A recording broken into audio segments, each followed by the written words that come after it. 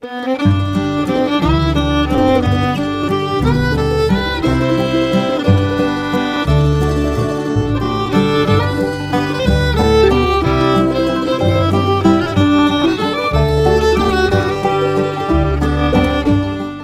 of the Tuesday morning to you, Oregon. I'm Finn J.D. John, FJ at offbeatoregon.com, and this is the Daily Offbeat Oregon podcast. Since it is Tuesday, this is an archive show, first published as a newspaper column and podcast episode several years ago. Thanks for downloading, and I sure hope you enjoy it. This story was first published on February 28th of 2016. Under the headline, Oregon Lad Became a Founding Father of Russian Communism. Here we go. The list of national VIPs who have been native sons and daughters of Oregon is a short one, even considering how short the state's history is. Herbert Hoover and Ulysses S. Grant may be the closest. Both had strong Oregon connections, although neither was actually born here. But internationally, it's another story. Back in 1917, when the Bolsheviks seized power in the December Revolution in Russia, among their number was the scion of one of the wealthiest and most respected families in the Beaver State, a Harvard grad named John Silas Reed. John Reed, or Jack as he was always called, was born in 1887 in one of the biggest and most opulent mansions in Portland, the home of Henry and Charlotte Green, a French chateau-style residence tucked into 5 acres next to what's now Washington Park. Henry, who had founded Oregon's first gas works and the West Coast's first iron smelter and died 2 years before Jack's birth, had left his family a solid position in Portland's elite. Young Jack grew up surrounded by servants and in utter luxury, his playmates carefully chosen by his parents to ensure that their families were socioeconomically worthy. The Depression of 1893 straightened the family's finances somewhat, and they had to move to cheaper digs.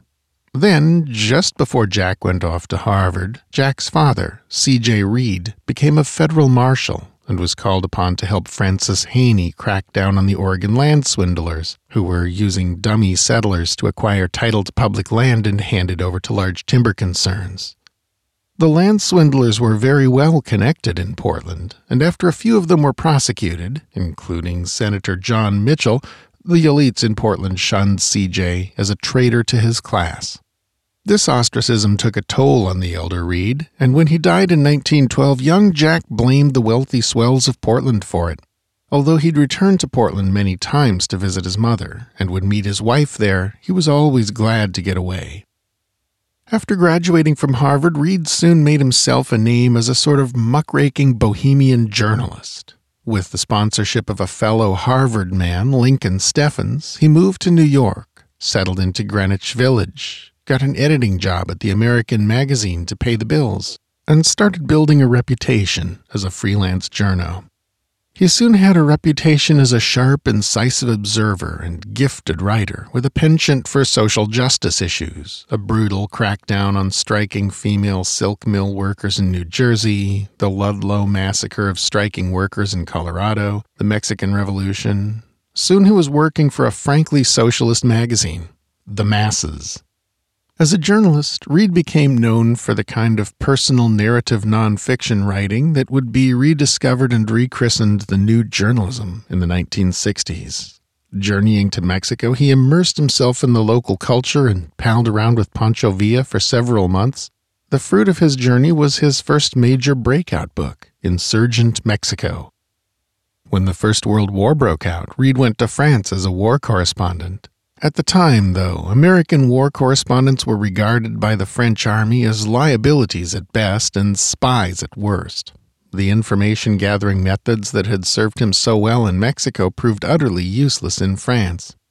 After several months of fruitless attempts to even reach the front lines, he started an affair with a German woman and went with her to Berlin. There he had better luck. According to one account, he was actually invited to participate in firing on the French lines with a Mauser rifle. Although probably untrue, this story would haunt him later. In 1916, on a trip home to visit his mother, Reed met a fellow socialist writer named Louise Bryant, a San Francisco native and University of Oregon alumna. By the end of that year, the two of them were married. When the U.S. entered the war, suddenly socialists were very out of fashion, and Reed couldn't get any kind of work. His angry anti-intervention articles in the masses got the magazine shut down by the wartime government, so in August 1917 he and Louise traveled to Petrograd to report on the fast-developing situation in the new Russian Republic, which had arisen to try to salvage what could be saved from the wreckage of the Russian Empire. It was in Russia that Reed fully and unreservedly went native. Reed made no attempt to hide his enthusiasm for the Bolshevik cause there. He met and collaborated with Trotsky and Lenin, started learning Russian, and after the dramatic seizure of the Winter Palace on November 7th, eagerly placed his pen in the service of the new revolutionary government.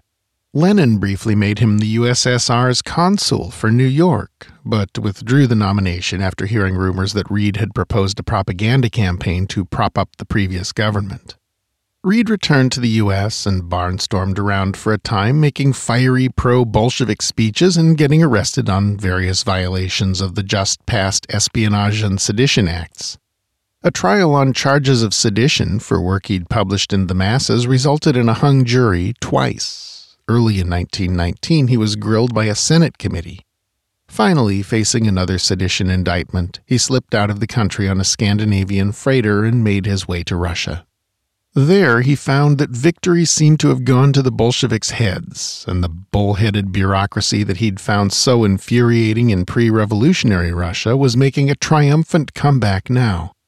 After a month or so, he once again decided to return home, indictment or no indictment, but before he could do so, he caught spotted typhus, and with Louise Bryant at his side still trying to nurse him back to health, died on October 17th.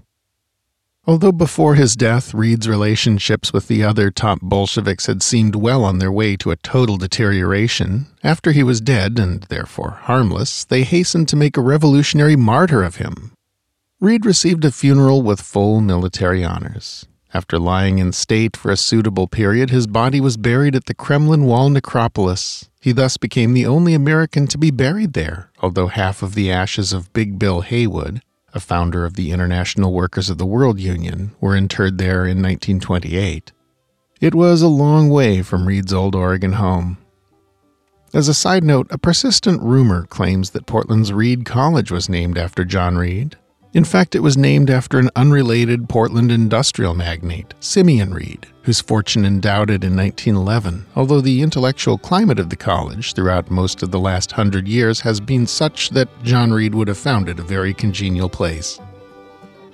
Key sources in this story have included works by Eric Homburger, Fred DeWolf, Michael Monk, and OregonEncyclopedia.org.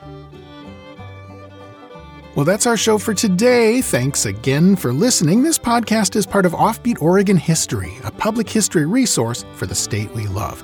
More info is at our hub page at offbeatoregon.com.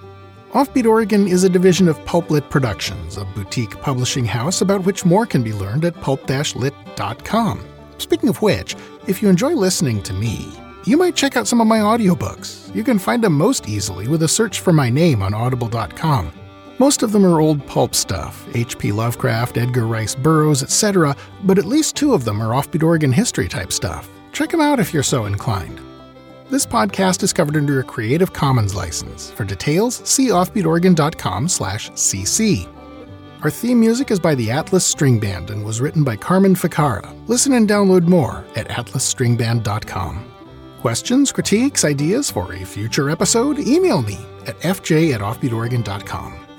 Episodes of Offbeat Oregon History are uploaded around 6 a.m. every weekday, so the next one will be on your device and ready to go before you know it. Until then, go out and fill up the rest of the day with good stuff. Bye now.